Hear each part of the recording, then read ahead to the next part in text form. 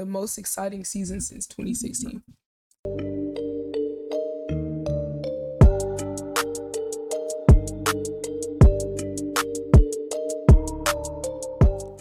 Before we get into this video, just want to say thank you to the sponsor for today's video / podcast, my Patreons. Shout out to you guys. You guys can feel free to support any of my content that I put out. Early podcast episodes, exclusive Warriors content and coverage. Please check out the Patreon. My lowest tier is $3. Anything helps support the content that I put out. Thank you.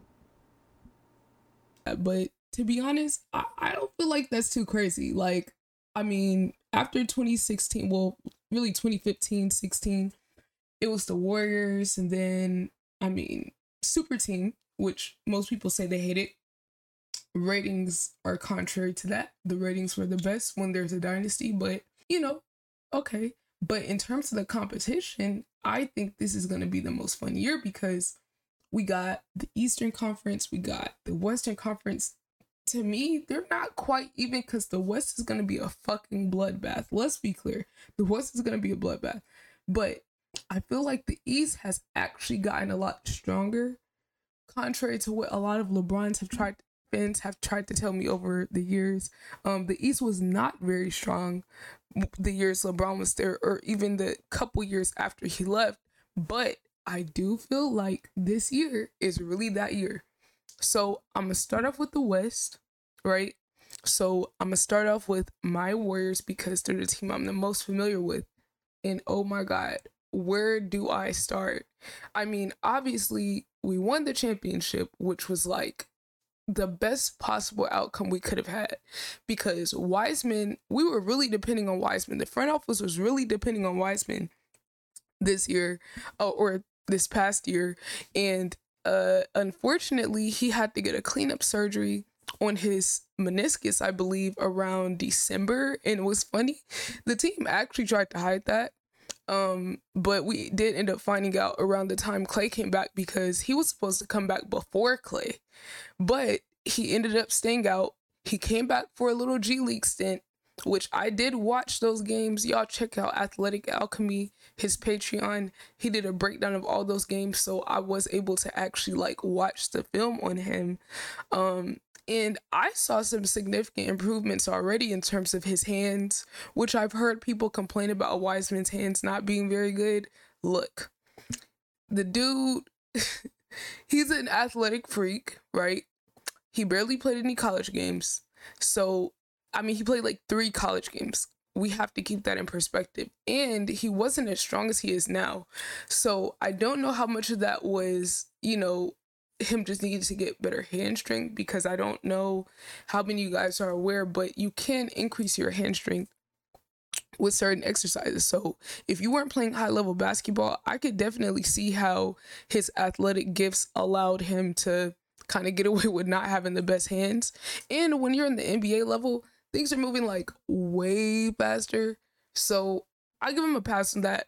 The ruling's still out. However, from the G League games from last season, plus what I've seen preseason, to me, I don't think that's going to be much of an issue. It looks like for Wiseman, he's catching on pretty fast so far. We'll see as the season starts. But for those of you that don't know, I am a huge Wiseman fan. I've been a fan of him since he first got in the league, been a fan of him since he was injured. And I do want people to keep this in mind. Wiseman was not able to get any training time aside from rehab since his rookie year until this past like year in off season. So every time he was out, he had an injury. I don't know how many of you remember, but in his first season, he dealt with COVID. He dealt with the injury in the middle of the season. So things weren't like ideal for him. Plus, since a lot of you guys may or may not be Warriors fans, I'll just give you a little context for the record, right? So from my perspective, watching all of those games that Wiseman played, I don't feel like the Warriors and Steve Kerr utilized him right for 2 reasons. One, Steve Kerr and the coaching staff were not great at development. I mean, just look at when they came into the team in that situation with having veterans who were older than Steph, Clay, and Dre, and then having Steph, Clay, and Dre who were already in the league for a few years at that time. You know, they didn't have to go through developing as much as having James Wiseman, a number 2 pick. And you could tell because the way they were trying to use Wiseman, in my opinion, was horrible, because they were trying to make Wiseman kind of play like a Warriors traditional big. And if you look at all the bigs the Warriors have had during this run, most of them have been slower, unathletic. Think Andrew Bogut, think, oh my God, Jonas Jerebko. This is no shade to Jonas Jerebko, but the one person I want people to keep in mind when looking at Wiseman, right? Think JaVale McGee. That's literally all the Warriors need Wiseman to be. We're not talking about Wiseman realizing his full potential in one season, because when people call him a bust, I feel like that's what they're getting towards, like, oh, he's not going to be this or that. Well, first of all, centers take the longest to develop out of everyone in the first place. So I would say he needs a lot of time, 1. And then 2, if he has a way more simplified role, I see no reason why he can't do that. That's why I said think JaVale McGee. Because when JaVale McGee was on the Warriors, that was the only time during this run that the Warriors have had a legitimate vertical floor spacer with Steph Curry. And remember how OP and unfair people were calling JaVale McGee for playing in bursts. That's all I'm saying, bro. JaVale has asthma, so he couldn't play long stints. That's one thing Wiseman will have. So if you're telling me James Wiseman cannot be JaVale McGee in this Warriors offense, then just let me know right now. Just let me know in the comments, because in my opinion, that is all the Warriors need for him in order to really take this offense to another level. Because last year we got through the playoffs with barely having any bigs. So James Wiseman, JaVale McGee, that's all the Warriors need him to be. Defend pretty well and rebound. So for me, I'm going to evaluating what's Wiseman's defense looking like. I know he can score offensively. He almost averaged a double-double his first season while barely knowing how to play basketball and playing with Kelly Oubre and Brad Wanamaker. Was he even there that season? Look, it's been so many people in now. All I know is he wasn't playing with the best version of the team part of the time when he was playing. So imagine he's playing with way better players and he's not going to be required to do as much. So maybe I think some people out there who are doubting Wiseman, I understand it. I think that's completely fair because he hasn't played that long. However, I believe that with him having a simplified role, the Warriors having a revamped development staff, oh yeah. And for those that don't know, the Warriors acquired Jokic, Nikola Jokic, yeah, the MVP, yeah, him. They acquired his coach from Serbia, and he's on the Warriors coaching staff now. Kevon Looney, I know y'all saw that man in the playoffs. Loon dog, you the man. I love you, Loon. Like, I know people don't give you your credit for just being the beast and the piece in the offense that you are in the defense, bro. Great season last season. That's a little side note, okay? But look, so Looney credited this big man coach, and forgive me for forgetting his name. I've been saying his name all summer, trying to give this man his credit. So Looney credited him with having a huge help in terms of helping his game offensively and defensively. So in my opinion, we've had Wiseman working with him this past year pretty much since we had him on the coaching staff. So I see no reason why if Looney improved, Wiseman can improve as well with having him. So the Warriors development staff is also a huge part of the reason why I feel like we will have a lot of success developing a lot of these younger guys. So I'm going to transition into the other young guys. That's my spiel on Wiseman. To conclude my point on Wiseman, this 2022-23 season is the Wiseman Revenge Tour year. Like, he's coming for all of y'all. 2022-23 Wiseman Revenge Tour this season. I'm gonna need all of y'all to get your apology forms ready, okay? All of y'all that had to say what y'all had to say about Wiseman. Look, All I'm saying is I wouldn't doubt against him in this offense. I just wouldn't do it. Me personally, I would not bet against his development. So all of y'all that don't think he's gonna do well, thinks he's gonna be a buzz, please at me on Twitter at AppleJuiceGang7. Please leave a comment, whatever. Just let me know so I can get my receipts. Cause I done already been keeping receipts for people from years, for the past like 2-3 years. So just let me know, okay? Got you. Okay, so moving on to the younger Warriors. And it's crazy because we don't even mention Steph at this point. Like, it's just like Steph is just Steph. And everyone just kind of understands that. What do I need to say? We're going to go to the young guys. So, young guys, obviously, got to start with Jordan Poole. Jordan Poole, JP3. I'm not calling him no fucking Kid Splash. I don't know who came up with that horrible name. I'm not calling him Kid Splash. We're not making that a thing. It's Pool Party, okay? On to Pool Party. Y'all saw him in the playoffs. Y'all saw him. I just saw a tweet the other day that was like some stat on him. Hold on, let me see if I can find it.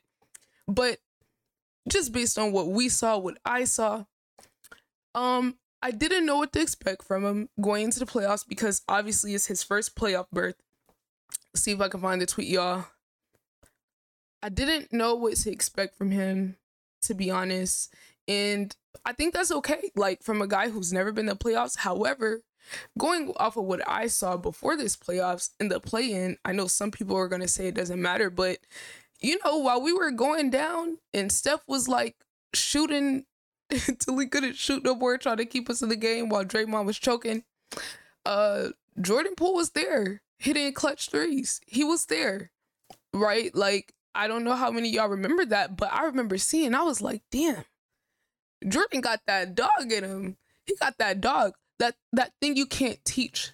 The je ne sais quoi, as they say in French.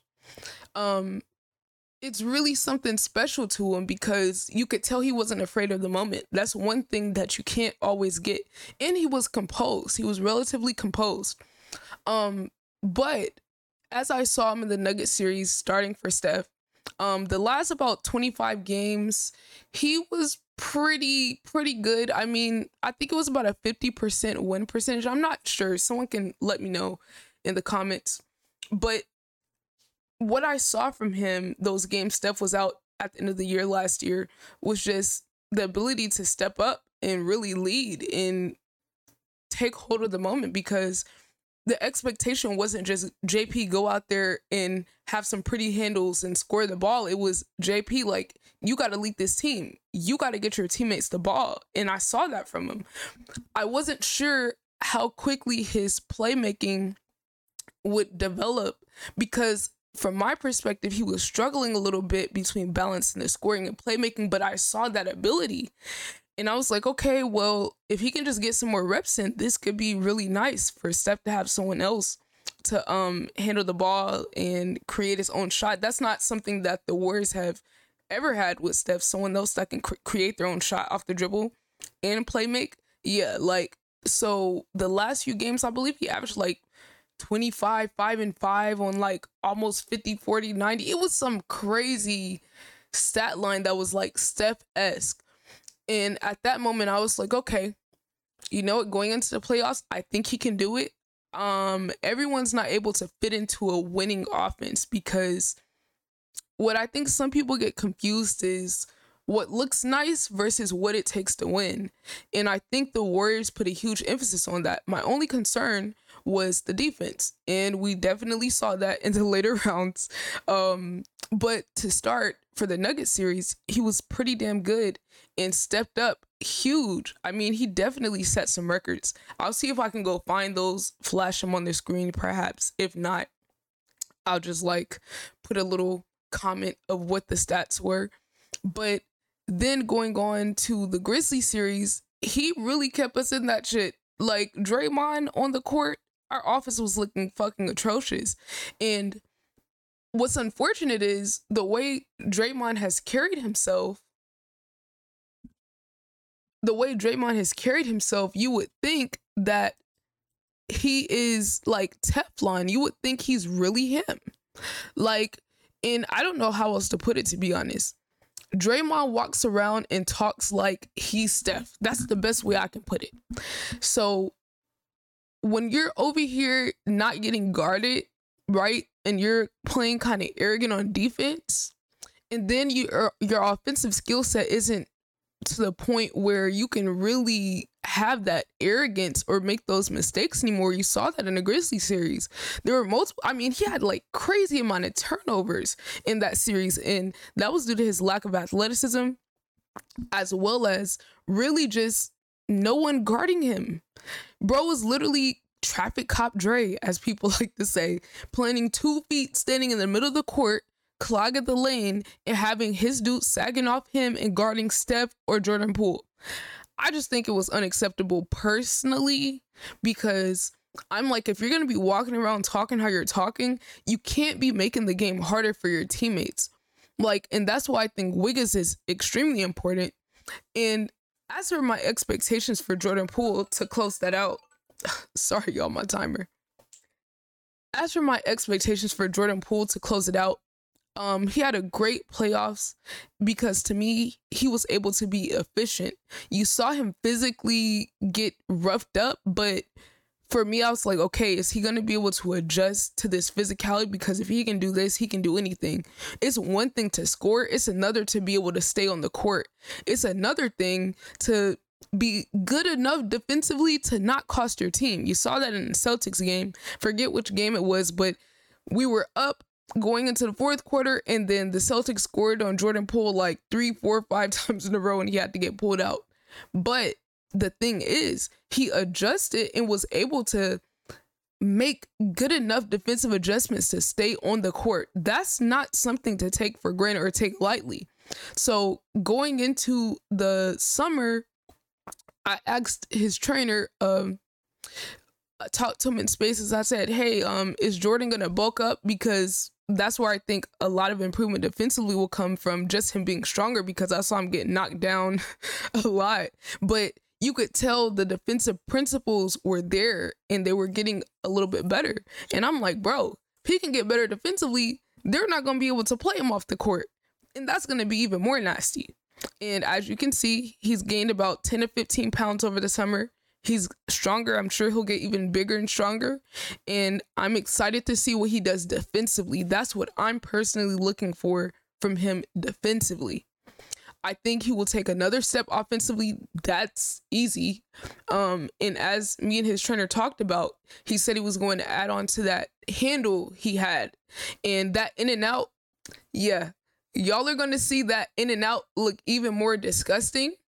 Maybe I can get his trainer on here one day to ask him some questions about his technique with the handle. But I think his shooting will also like improve tremendously, because he'll be so much more efficient with his shots. And I think we've seen that in the preseason already. So I'm gonna obviously talk about the Draymond situation next, because this ties in to the young guys, to Wiggins, to Draymond, to Jordan Poole, because as you guys saw the other day, the Warriors not only signed Jordan Poole to a 4-year, $140 million extension. We're just gonna clap it up for that. Knew that extension was coming. He's underpaid already, by the way. But not only that, the Warriors came back and signed Wiggins to an extension. I'm not gonna lie, I was not prepared for that. I was literally talking to some other Warriors fans in Twitter spaces. Y'all follow me at AppleJuiceGang7. I do host spaces at times. But yeah, we were literally talking about Jordan Poole's extension, and then we got the notification from Woj that Wiggins got the extension. Let me read you guys off the extension right quick. So when I saw that, literally my immediate reaction was, Draymond's cooked. Draymond's cooked. I'm not sorry, because in my opinion, Draymond has already been pushing it for a good little minute. And to be honest, I'm going to keep it real, because I've been trying to keep it cute for a minute. It all started with Clutch. I'm going to just say it. Okay? It started with Clutch, man. After he signed with Clutch in 2017, he started acting different. Now look, let me preface it by saying, because some of you guys don't know me, I don't have a problem with LeBron. I don't have a problem with the fact that he signed with Clutch. I just have a problem with the fact that he started moving a little different in terms of his teammates and the things that he did on the team after Clutch. Let me give y'all some examples. So we have the KD incident. I could go before this, but I'm not going to count 2016. I'm not going to count that. We'll say KD. Okay, I was actually a person that said I understood why Draymond said, oh, you're a bitch. We know you're a bitch. We don't need you. I didn't like it, but I said, you know what? I understand where it comes from, because the core of it was probably about KD not being committed to the team. So I was like, okay, you know what? I get it. I respect it. But in hindsight, it's like you put the team in such a difficult predicament, because it's like everyone can know something. That doesn't mean it should be said, though. Everything does not need to be said. And for me, Draymond is the type of person where it's like, if things aren't going his way, he's willing to take everybody down with him. Because to be honest, like Draymond said at the time, if the Warriors wanted to choose KD over him, then he would have been gone. And that brings me back to this Jordan Poole situation. I feel like it's not completely the same, but the one similarity between the two, in my opinion, is the fact that basically at the core of it, Draymond feels as if the Warriors front office and management ownership group is prioritizing another player over him. Now, let me be very nuanced with this and very fair.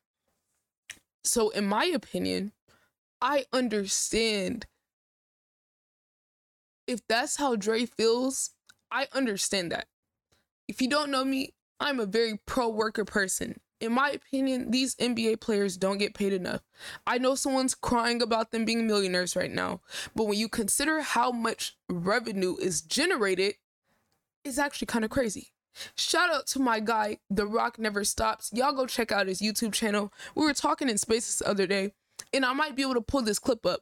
We were talking in Spaces the other day about a few years ago how someone did an investigation of the NBA teams and found that they were actually writing off some revenue as losses or something like that, and they had to redistribute the money, which is how we got the cap spikes from a few years ago. Starting, I think the first year might have been the year KD joined the Warriors, because they had to redistribute that money over a few years or 5 years or something like that. Someone please correct me with the correct details if you know the specifics, but I'm just giving you a rough idea of about what happened. So basically, they had to redistribute the money that teams were not accounting for and redistribute it to the players with the cap spike over the past few years, and they've slowly added onto the cap every year because of that money. So that's one example that is factual about teams making more money than they're saying they're making, right? And not paying the players what they deserve to be paid. So then another example, I could say for the Warriors specifically, for Draymond, I could see how if you help contribute to the value of a franchise going from 450 million to say over 5 billion, over 5.5 billion, yeah, I'm gonna feel like I deserve whatever amount I can get. Because first of all, for reference, Joe Lacob and Peter Guber bought the Warriors for $450 million in 2010, a year after Steph Curry was drafted. Coincidence? No. Okay, so cool. As of right now, the Warriors are a top 10 to top 5 most valuable franchise in the entire world. The entire world. Like, that's over a 10x increase in the value of the franchise. So think about it. If you're Steph, Clay, or Dre, you are main contributors to the value of this brand, this dynasty increasing. Chase Center is one of the biggest parts of their valuation right now because it's worth over $1 billion. Chase Center doesn't get built, 1, without Steph Curry, 2, without Clay and Draymond. So if you're them and the value of the franchise goes up that much, you're probably going to feel like, yeah, run me my money. So in that sense, I understand why Dre maybe wants a max contract. But let me give a counter. Although I understand that, at the same time, as a fan, I know the front office is not about to pay this max. They're not. So I already prepared myself in the summer. I say, you know what? Draymond wants a max. Okay, he's not getting it. So let's see what amount they can negotiate to maybe get him. But he's going to have to be on his best behavior. That's what I said going into this summer before this season. Because I'm like, he has to have like a great season. And he has to be on his best behavior. He can't do all the antic shit. Which, if you listen to his podcast in the summer, you might have heard him say something along the lines of his mother and his wife were telling him in the finals, hey, you know, stop the antics, blah, blah, blah. And, you know, maybe I can find this clip. Maybe I can find it. If I can find it, I will insert it here from his podcast. His mom and wife were telling him, hey, chill out with the antics, etc., etc. Fans were saying it. People around the NBA world were saying it. Draymond, you're doing too much and not enough on the court. So he has a bad performance the next game. And then I hear him on the podcast say, yeah, I got to stop listening to people. You know, I just got to be me. I can't lose my edge. No one wants you to lose your edge, Draymond. No one wants you to play or behave in a way that's detrimental to the team. But what he said was, paraphrasing here, y'all, what he said was something along the lines of, you know, I have to be this way. I have to have the antics, because if I don't, then I'm going to be a shell of myself. So we'll see if we can find that clip. But that's basically what he was indicating in that podcast. And to me, that was concerning, because I'm like, oh, okay, I get Dre being Dre, but if he can only be Dre with antics, I don't know if I want that. Because for one, it's not a good example for our young guys. And two, if you can't be effective without the antics, that sounds like you might be on the decline. But look, I was coming into this season with the open mind saying, you know what? I don't think Draymond can get that much better offensively, but I think he can put together a good season. And I think he's going to be on his best behavior. And then just like the rest of y'all, I was extremely shocked to see he punched Jordan Poole. Because I'm just like, there's no fucking way. There's no way. There's no way this man punched Jordan Poole. I'm like, what could he have possibly done, said, whatever, to deserve to get punched? And for me, before all the details came out, I'm just like, let's just use deductive reasoning, okay? When this story came out, Draymond put a message or contacted Chris Haynes, who's an NBA reporter, quote unquote, old media here, mind you, this is old media. Draymond claims he's new media, but he contacts old media, red flag number 1, and puts out the message that's something along the lines of, and I think this was the main narrative that got out there the first day the news came out, Jordan Poole's attitude was changing due to the looming contract extension he had coming, and he needed to be checked. So when I saw that, I said, all right, what's more likely? Jordan Poole switching up and changing when he's always been a confident dude. He's always talked this shit from when he was like getting sent to the fucking G League, right? Shit talking to Damian Lillard. We could probably insert that clip here too. You know, like, did he change or, did Draymond change? Did Draymond start feeling some type of way? Well, we're using deductive reasoning and going based off previous history. Which one of them has a history of, having issues with teammates with contracts? It's Draymond. It's really that simple. And that was my logic. But even I had some people arguing with me that, hey, maybe Jordan Poole said something, this thing or another, and, if you step up to a man, then you should be prepared to fight, blah, blah, blah. That's all I'm hearing. And then we get the video. Coming out. And then it's crickets. There were a few people who were still trying to say, oh, well, you know, if Jordan pushed him, then he should have put his hands up. Yeah, maybe he should have. But maybe he's not like that. Maybe he's not expecting his brother, his big bro, to knock him the fuck out. Maybe. Is it just me? I'm just saying. Like, maybe he's just like, hey, just get out my space, bro.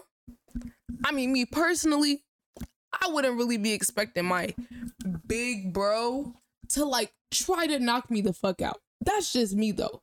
And no one's saying that he shouldn't be prepared or brace himself. Look, he learned that lesson now. But the more important thing to focus on is why the fuck, as a leader, are you hitting one of the young guys? The future of the franchise. And to me, for Draymond to come out and say, oh, it had nothing to do with money, I don't count people's pockets. It's like, really? Do you think we're stupid? I mean, like, this is what I say. Either you're dumb or you think I'm dumb. And I'm not dumb. So I don't know who Draymond was fooling. Maybe, no, that doesn't mean you were like consciously thinking about the contract as you did it. Nah, that means that you might have been feeling some type of way that his extension was coming up and yours was kind of in the air and dependent on your performance. We get it. You helped build the dynasty. But guess what? I didn't forget that season in 2020 when Steph and Clay were not there and you were literally getting yourself ejected from games. Draymond, I did not forget that shit, right? And for the people that doubted that, no, it's not a problem to doubt that. It's not a problem. I watched all those games that 15-win season. No problem. Go to JJ Redick's podcast from last year, from the beginning of last year when Draymond was first on there. Not the one from the summer. Go to the one before that. He was literally talking about how hard it was for him to get out the bed, how he just couldn't, he couldn't do it because he wasn't winning championships, y'all. So it was hard for him to play the bad teams. Your job was literally to help develop the young guys, and you fucking quit on them. I didn't forget that shit. I watched all those games. We had Eric Pascal, we had Kai Bowman, Jordan Poole, barely knowing what the fuck to do out there. You gave up on them. How can I look at you as a leader when you couldn't even humble yourself enough to realize, hey, I need to be here to develop these guys. I need to tee up as the leader of the team. You know what? How about, get this, y'all. Crazy idea. I know. Crazy idea. Imagine, get this, if Draymond would have said, you know what? Okay, we got Steph out, we got Clay out, we got a year, we got young guys, okay. No championship, but you know what? That 2019 finals, I was getting cooked. I can't do that. I can't have that happen. You know what, that 2019 finals, I wasn't able to score enough to help Steph.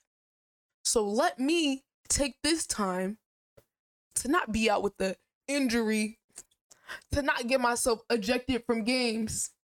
Get this. What if I just, I don't know, worked on my game? Oh my God. Crazy idea. I know, y'all. Look, I'm just saying, if Draymond was actually about that, right? If he was really like that, like if he was really him, the way he be walking around talking, he would have took that time to put his head down and work on his offensive game so that when Steph and Clay came back, he could be OP. But no, that's not Draymond, y'all. That's not Dre. Draymond got too comfortable. That's my conclusion. The difference between the people at the top of the top versus everybody else, some people hit their peak and that's good enough for them. Other people want to go beyond that. They want to have a consistent level of excellence and continue to strive higher and lead by example. A la Steph Curry, my GOAT, right? That's the thing that makes people respect him, not punching someone in the face. His work ethic, him not holding anyone else to a standard that he's not going to hold himself to. That's what keeps him at that level. Not punching a teammate, not belittling somebody, not feeling like you got to check somebody.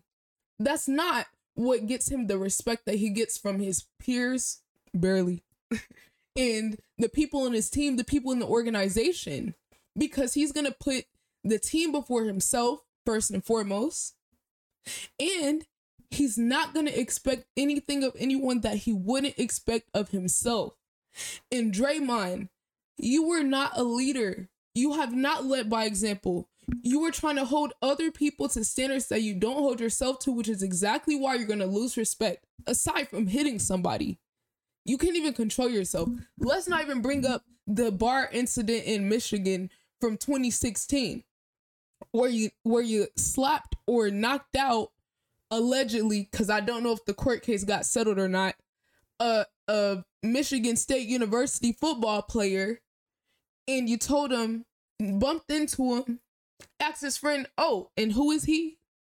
And then proceeded to slap this man so hard that cops who weren't even paying attention heard you.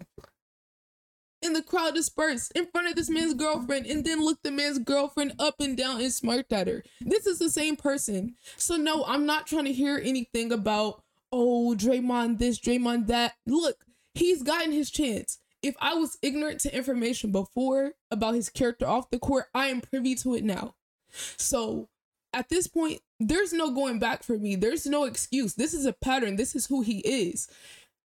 It's okay to have hope for somebody to get better. And that's exactly why I think Steph has stood by him so long. But at this point, I feel like he's taking advantage of Steph and his kindness and him standing by him, which is something personally I can't stand for that, especially when you work with Clutch. Go over there with LeBron, go over there with Clutch and them. Okay, you got it. Get your business venture on. Just don't try to drag my team down with you. That's all I'm saying. The moment that shit happens, y'all can just trade him. I don't care. Get rid of him, because if he starts to try to sabotage the team, I'm not saying he will or won't, but I'm saying if he gets to that point, y'all can just pack him up and get him out of here, because we're trying to win a championship. Now, to conclude on the Draymond part, I do think he can have a great season. I don't think he's going to get an extension. I don't think he can really repair the trust at this point. Oh, yeah, and then he tried to fight Steve in 2016 in OKC. I forgot about that, too. Yeah, how'd I forget? But at this point, I don't think there's really any going back. I do think he could still stay there extra year, but I always remember hearing this saying, it's better to get rid of a guy a year too early than a year too late. And personally, I think hold him next year is a year too late. Now, possible replacements for Dre, I have no fucking idea. As long as the Warriors can get a replacement for him, I think it's okay. Or like not a replacement for him, because you can't replace Dre. Like, he's literally one of the greatest defenders of all time. I would prefer to still have him here this season. But in terms of like just getting somewhat equal value in terms of assets so we could flip that or something. But to be honest, this team is an embarrassment of riches. And on that note, I'm going to move on to Andrew freaking Wiggins. Yes, let's put some respect on that man's name. Let's put some respect on his name. I saw that man get traded to my team and I said, defense. I said, defense. He got the tools. He's been in a bad environment. And to be honest, I was actually shocked to see some people in the media say it was a bad trade. Nick Wright or Nick Wrong. I don't know what y'all call him these days, but that was a wild ass take, boy. That was a wild ass take, Nick. But as you can see, it definitely paid off for the Warriors. And to be honest, like, I was like more than impressed with Wiggins and what he did. I mean, he performed better than I could have even possibly expected him to. Like, let's be real. To be honest, it's kind of crazy to imagine he could actually get better this season. I don't know how. I mean, I do know how, but that's how hard it is to think, because he was literally the second best player on the team in the playoffs, y'all. Second best player on the team. That is not easy to do on a championship team. That's not a given. Wiggins did that shit. So for me, I mean, I'm pretty much expecting the same thing. I do think in the season he's going to be kind of on cruise control and just really do whatever the team needs him to do. That's the thing about Wiggins that to me makes him so invaluable. The fact that he's able to do whatever you need him to do with no complaints. How often are you getting a all NBA level defender, one, and then two, on top of that, he's somebody who will literally do whatever it takes to win without having a ego or attitude with it. For the wings who you can name in the league, who can defend and score 20 points per game, 20 plus, because he could have easily scored 25, right? For those wings in the league, most of them have like a huge ego, or like, even if it's not an ego, it's like they need to be the main star in the offense. That is, to me, what makes Wiggins so extremely invaluable, because in my opinion, I just kind of feel like there's not really a better wing for the Warriors, because the fit and the culture, buying into the culture, are more important than the skill. If you're a Warriors fan, you know over the years, we passed up on so many guys who were legitimately good, but they didn't fit the Warriors culture. And sometimes as a fan, I'll be like, damn, Warriors, why you ain't get him? But it's like, I know the culture is the most important thing, because if you don't fit into the culture of it being team first, right, and know that you're going to get yours at some point, then it doesn't really matter. And that's kind of where I'm at with it. Like this shit is really a blur for me. It's hard to even remember all the shit that he did, because the one thing I was looking for Wiggins, people always talked about his motor. He had a motor, but when you're in a losing situation, it's a little hard to be motivated. It legitimately is. I don't know how many of you guys are competitive or have played sports or been in a workplace or anything like that, but morale is a huge thing. It's not just a word.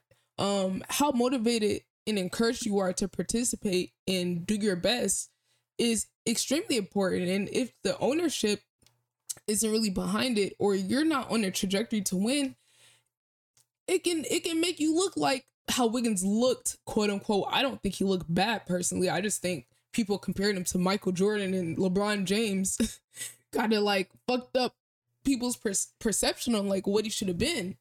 But to me, being the second best player on the championship team and being able to guard the best player on every team, that is like what the most you could expect from really any like number 1, 2, whatever top pick, because he did whatever. He was able to, I think the most important thing I was impressed with was, I had a question going into the playoffs. I know Wiggins can score, I know he can defend, but will he be able to turn it on, figuratively turn it on and score or take over when the offense was slowing down without anyone having to call his number? Would he be able to call his own number? That was my question. And he answered that. The answer was, hell yeah. There was a few times across multiple series where Steph, you know, he trying to carry, but no one's coming along, or Jordan Poole's, you know, carrying the scoring load, Draymond's bogging the offense down, or Draymond's missing just, I mean, I'm sorry. I just get kind of sad thinking about it. I'm sorry, y'all. Because it's not peak Draymond no more. But, you know, Draymond having lapses on defense, him covering it up, him and Looney covering it up, you know, that was the most impressive part to me, because he had a feel for the moment. And I think the turning point, and I think most Warriors fans can agree with this, when he had that dunk one on Brandon Clark, that was a huge moment, because you felt the energy and you saw him mug him. And I remember that shit gave me chills. I was like, yeah, Wiggins, like, yeah, you really like that. Like, yeah, this is the dog that we've been wanting to see, like, coming out of you. So then he had another dunk on Luka, which I think more people might remember that one. But when I saw that, I was like, yeah, Wiggins got it. Wiggins got it. And then he turned up even more in the Celtics series. So, you know, I think he's going to have an all defense selection coming around this season, potentially another all-star. I don't see why not. And to be honest, I'm excited to see him more in like a veteran role this year. I definitely think he learned a lot from last season, and I'm excited to see him just be a veteran and kind of coach up Jonathan Kuminga and Moses Moody, like just pass on some wisdom and still at the same time soak up as much knowledge as he can from Andre Iguodala. So that's all three of Dre, JP, Wiggins. So to get to some of my other young guys, I'm gonna just start it off. Most people will probably start off with Jonathan Kuminga, but as some of you may or may not know, I am a huge Moses Moody advocate. I am like the number one Moses Moody fan on the planet. I have been singing this man's praises since when we first drafted him, all season, even when he was getting put on the bench for God knows what reason. Every time the man got put out there, he was cooking. But let me just give y'all some specific points to work with or some things to look at for Moses Moody. I have been doing film study on him. I have my notes. I will be making a Moses Moody video soon, so y'all look out for that on my YouTube channel, Sierra in the bonus. Y'all go subscribe. I will be releasing some video breakdowns on my Patreon as well. Y'all go subscribe to my Patreon. So look, Moses Moody, all right, the man is like, I'm just so excited about him. See, y'all, I gotta pull up my notes on him. I literally, during the middle of the playoffs, I was mad because I wasn't seeing him on the court, and I was like, you know what, I'm going to like literally do a video on him one day when I get my editing software. Hold on, let me find it. I took notes on him. I have some very specific points that I want to make about Moses Moody. All right. Moses Moody. Now, it's a combination of interviews and my film study on him, and you guys will see a video breakdown on Moses Moody coming soon. So y'all subscribe for that. So here's my notes on the guy. Y'all see this? Okay, I can't show y'all all of it, but I took these notes a good minute ago. So I got a few different sections on here. We got skills, areas for growth, and then I do have some notes on Kuminga as well. So I'll just give y'all my main hitters from both categories. So first, to give y'all a little context about Moses Moody, some of his influences from his mouth: Kevin Durant, Devin Booker, and Steph Curry. And when he said that, I was like, you know what? I could see like elements of all of those people's games in his game. So one thing I remember is him just being super excited to learn from Klay Thompson. So I'm sure that's been a cool experience from him. But one thing that's very notable about Moody, you will hear all of the veterans say Moses Moody is very mature. He's like an old young guy.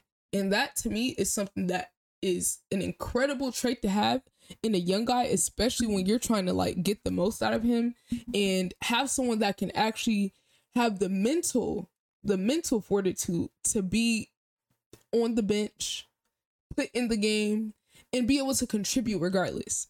Because one thing people are going to talk about with Moses Moody is his shooting. That's obvious, okay? He's a shooter, but I want to talk about some of the things that aren't as obvious in his game. So let's see. I got some skills right here. So some of my favorite elements of his game, and let me give you a little context. The lens that I'm looking at this through is from the perspective of what type of skills will be able to keep him on the court in the playoffs. Because to me, that's the biggest deal. But also, what is going to keep him on the court to get minutes in the regular season so that he can showcase what he can do, so that he can shine the way that I think he is going to shine. So let's go. So some of the main skills, one of the things that always stood out to me with Moody was his ability to rebound. And, keep this in mind. This is a little raw. I am getting into my film study batch, so y'all can see some videos and me breaking some of this down. I'll probably get to it today, but I'm super excited, y'all. I love Moses Moody. But yeah, so the rebounding, I see him have like really good positioning for rebounds. So it might not show up in the numbers yet, but I'm looking at ability right now, skill, ability, and potential when I'm looking at all these different things. So he has good positioning for rebounding, which is not very common for someone like around his age. If I'm not mistaken, he's either 20 or 21. But he played 1 year at Arkansas, I believe. And the positioning for rebounding to me is extremely important because it's one thing to have the length to rebound. It's another to be able to position yourself in a good way. And I think a great example of this is Steph Curry. And some people are going to laugh because they're casuals, but people who understand the game know that Steph Curry is actually pretty good of a rebounder, especially for his size. And it's not because he's longer or more athletic or can jump over anyone. If you pay attention to Steph on the court, he's actually very good at positioning himself either between another player or just like literally getting to a great spot on the court to be able to get the rebound, because a lot of guys just stand there. A lot of people don't even box out anymore. So Moses Moody, I seen him have that ability. So that's one thing. Another one, I see a lot of potential for the offensive rebounding tying into the first point about the positioning for rebounding, because a lot of people, they just try to out jump people. So getting offensive boards to me is really a great way to tell whether or not someone's good at rebounding or not, because a lot of people can get defensive rebounds, but offensive rebounds are to me the thing that I look at to tell who's really getting that, a la Kevon Looney in the Grizzlies series. If you go back and look at his stats, Kevon Looney's stats, you will see that in that I think it was the closeout game versus the Grizzlies or second to last game, you will see that Kevon Looney almost out rebounded the entire Grizzlies team for offensive rebounds. Those are the type of things that can win you the damn game. So that's something I'm going to be looking forward to with Moses Moody. Another thing, the shot and pass IQ. So I see a little bit of the ability to potentially be a secondary playmaker, which I think the Warriors have tried to pull out of him. If you looked at his summer league games, he was torching everyone, by the way. I don't know how many of y'all watched that. He was cooking everybody.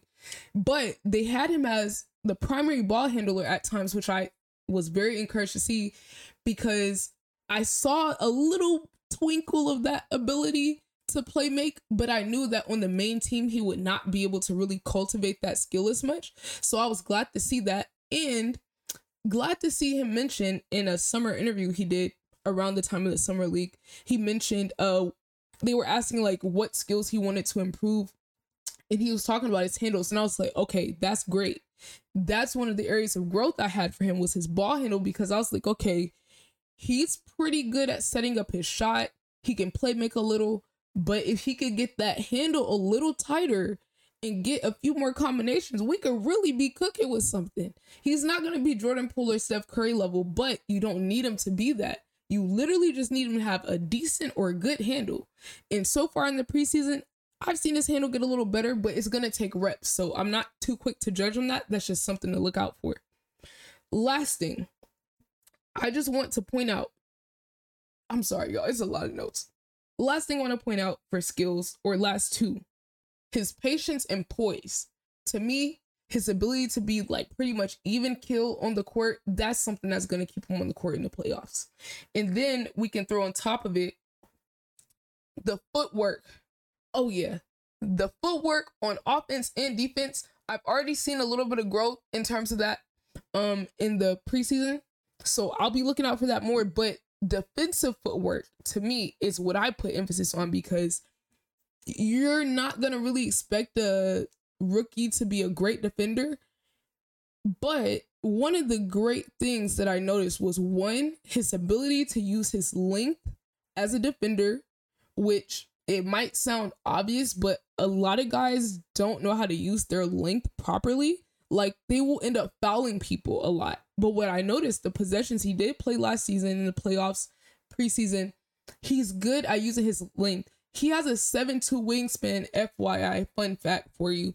And he's able to use that to kind of compensate for his lack of height when he's matched up against guys that are bigger than him. We're going to see some more possessions of that this season. So, you know, time will tell. But from what I've seen, his footwork on defense is what impressed me the most, because there's a lot of guys who can play defense, but their feet, they don't move their feet properly. Like, he's very good at having like a good stance and not like taking unnecessary and inefficient steps. And I think someone you can see this with to contrast is Jonathan Kuminga. Jonathan has the tools to be a good defender, but he's a little too like loose with his feet sometimes. Jordan Poole is another good example. You'll see them get shifted and moved a lot. Moses Moody is very, very smart to me, especially for his age, with the defensive footwork. And I think like having Andre Iguodala, Wiggins to learn from, Draymond to learn from, is like extremely exciting for me in that sense, because I see the defensive potential. The shooting is obvious, but the defensive potential is, to me, what is going to be able to keep him on the court in the playoffs. Because if you can have Moses Moody out there, who we know can shoot and could be a secondary playmaker, and he's able to defend, oh, that's going to get disgusting. And to me, that's why I'm more so focusing on the defense and the rebounding more than the scoring, because it doesn't matter if he can score if he can't get on the court. And if you want to play in this Warriors offense, you have to know how to defend. So those are the things that I'm going to mainly be looking for. And to close out Moses Moody, just some areas of growth from the film that I watched from last season, his college. I would like to see him improve the off the dribble threes. That will take his game to a completely different level. I saw a tiny bit of it in the preseason games, but that is something I'm going to be looking for going into the season. I would like to see him work on the floater game. That is going to open up a completely different element of his offense, kind of like how we saw Steph, like when he was a float god back in the day. It just completely opens up a different element of offense and allows him to really catch the defense off guard a little more. And then the last thing is, I just want to see an improvement in shot creation. So there's some other notes I have, and I'm going to add on to this, but these are some of the things he said he'll focus on going into the season. This is a quote that I typed down from this summer. He said, mainly, I'm thinking about coming off down screens, pin ins, dribble handoffs, knocking down shots like that. I want to become a better shooter, stationary, but also off movement. So clearly, this is after I came up with this list. So clearly, Moody and the team are on the same page that I'm in the off-ball movement. I think that's just something that's naturally just going to like happen and get better over time.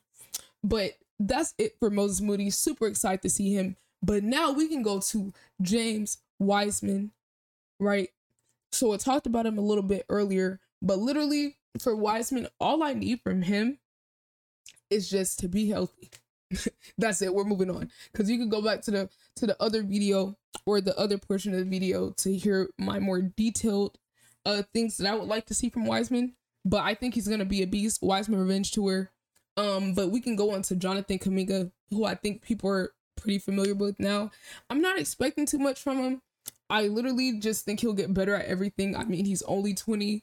I would like to see the maturity increase, which I think is just naturally going to happen. Like, I'm not reading too far into any of the narratives that people have tried to say. I was disappointed to see him look like he wasn't taking the games as seriously in the summer league. And I just don't want him to have that arrogance, because look, I believe in Joku. I believe in him. So I want to see him on the court. But look, life teaches you sometimes. Sometimes we learn the hard way. If you're not hungry, or if you take an opportunity for granted, somebody else will come and snatch your spot up. So we will see. I'm not making any prejudgments, but in terms of on the court, I definitely saw a little potential with the defense last year. I do like the tenacity he has. I like that dog, as we say. Look, if he is on the court and no one's scoring, he's going to try to score the ball. That's one thing. It's hard, very, very hard to teach. Just like I was talking about Wiggins before, Kuminga already has that. He has that star power. But what I would like to see from him is some better footwork in the post, right? Nothing too crazy. But I also need him to have some more go-to moves, because I saw him when he wasn't able to just like power through someone or be quicker than them. He was kind of running out of moves. So we'll see as that evolves this season. I'm almost certain they're like working on it. They're not going to just let him stay stagnant in that sense. But the defense, I would like to see a little more discipline, but also defense is one of those things where it's like you get reps and you're in the right system. You have good people around you to teach you. I just expect that to come along. So I'm really not expecting for anything, but in terms of like what he needs to do to stay on the court for the playoffs, I do think I need to see a little bit more improvement with the rebounds consistently. That to me is the area that I'm really focusing on for Kuminga. So I'll really be looking forward to seeing the growth on that aspect. But something I'm excited for with them, the potential for the playmaking. I saw a little glimmer, like a little smidget of this last season and in the playoffs, but I see that the Warriors are trying to bring that out of him. So Draymond, you better watch out. You better watch out. That's all I'm saying. Because from what I was seeing, it looked like they trying to, get him ready to do that.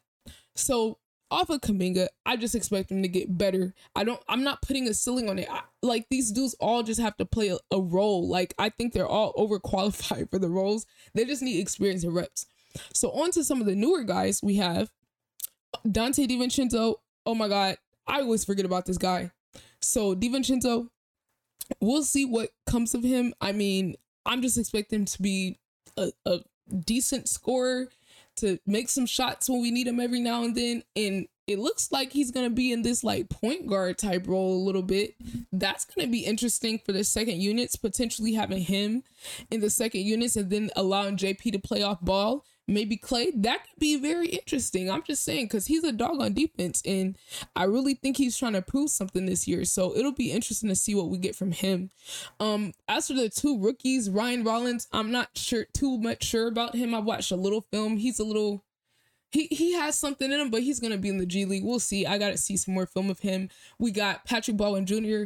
Super excited for him. He's like a complete wild card. From what I understand, he was a high-ranked draft pick. And based on my conversations with some people that are kind of in the inner circles, whenever he would go in the tournaments, he wasn't showing up that much scoring wise, and then he had that injury and then decided to sit out and then go to the draft. So that's going to be really interesting seeing him, because I think it's really like a blank slate. Like, he has the tools, he can clearly shoot. What I'm going to be looking for from him is the defense. What is that defense looking like? And he already knows. He already said, he asked coach what he got to do to get minutes. He said, play defense. So I'm going to be looking for the rebounding and defense. I know these dudes can score. The offense does not impress me at this point. If you want to win championships, you got to play defense. So that's mainly what I'm paying attention to from these guys. So that wraps it up for the Warriors portion of this. But yeah, so you guys definitely look out for any breakdowns that I might do in the future. And then now I'm going to get into some of the other NBA, and I might clip it and do another video on it. So you guys just subscribe to the channel, check out my Patreon. I will be doing breakdowns of different games going forward in this season. And yeah, so check it out. I'm going to get into the NBA now.